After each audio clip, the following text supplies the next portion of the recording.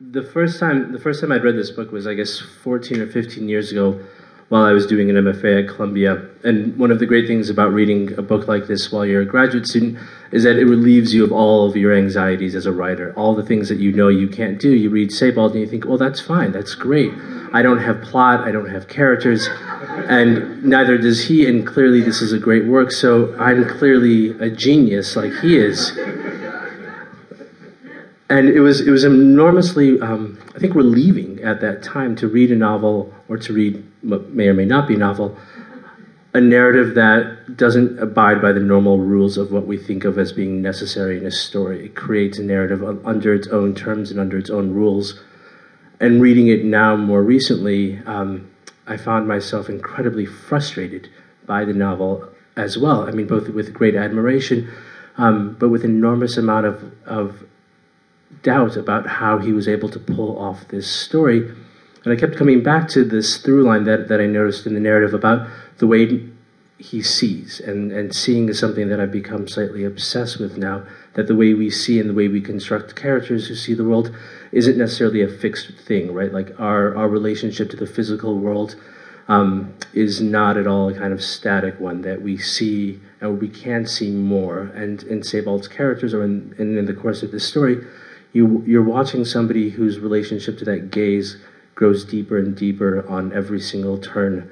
And I thought that was such a beautiful way to construct a narrative. It's not that it doesn't have a plot or a through line, but rather that it builds its momentum through its engagement with the way the character sees the world. And that seeing in and of itself is this amazingly complex act. That was a really impressive speech. Complete sentences. I had 15 minutes to think about it.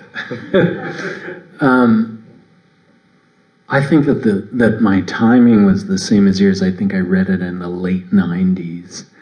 And my recollection is that I read it because I had read Sontag, who said, can greatness still happen in literature? Well, there is the example of W.G. Sebald. And I was at that time embarked on writing this memoir of mine called The Black Veil, which was a very, very digressive text. And I think I did exactly what you were talking about, in that I looked for a North Star of digressiveness upon whom I could rely. Since Sterne has been dead for several centuries, I needed a more contemporary example. And so I embarked on reading The Rings of Saturn, and I had this sort of epiphanic kind of white light experience where a lot of ideas that I'd had and been unable to do well seemed to have been much better fleshed out.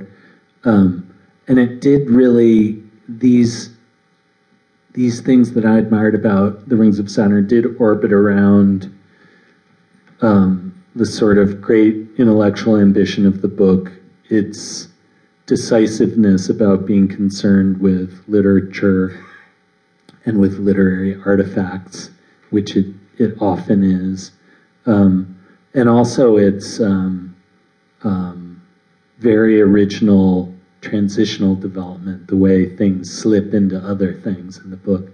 These all seemed amazing to me, and since then, I guess I've read. I must be on my 6th or 7th time with it now, and I subjected these guys both to a diagram that I made of the entire text, which is like 6 feet high, and with big looping circles everywhere, which ended up being a sort of minor player in a documentary about Sebald later on. So that's sort of my history with the book.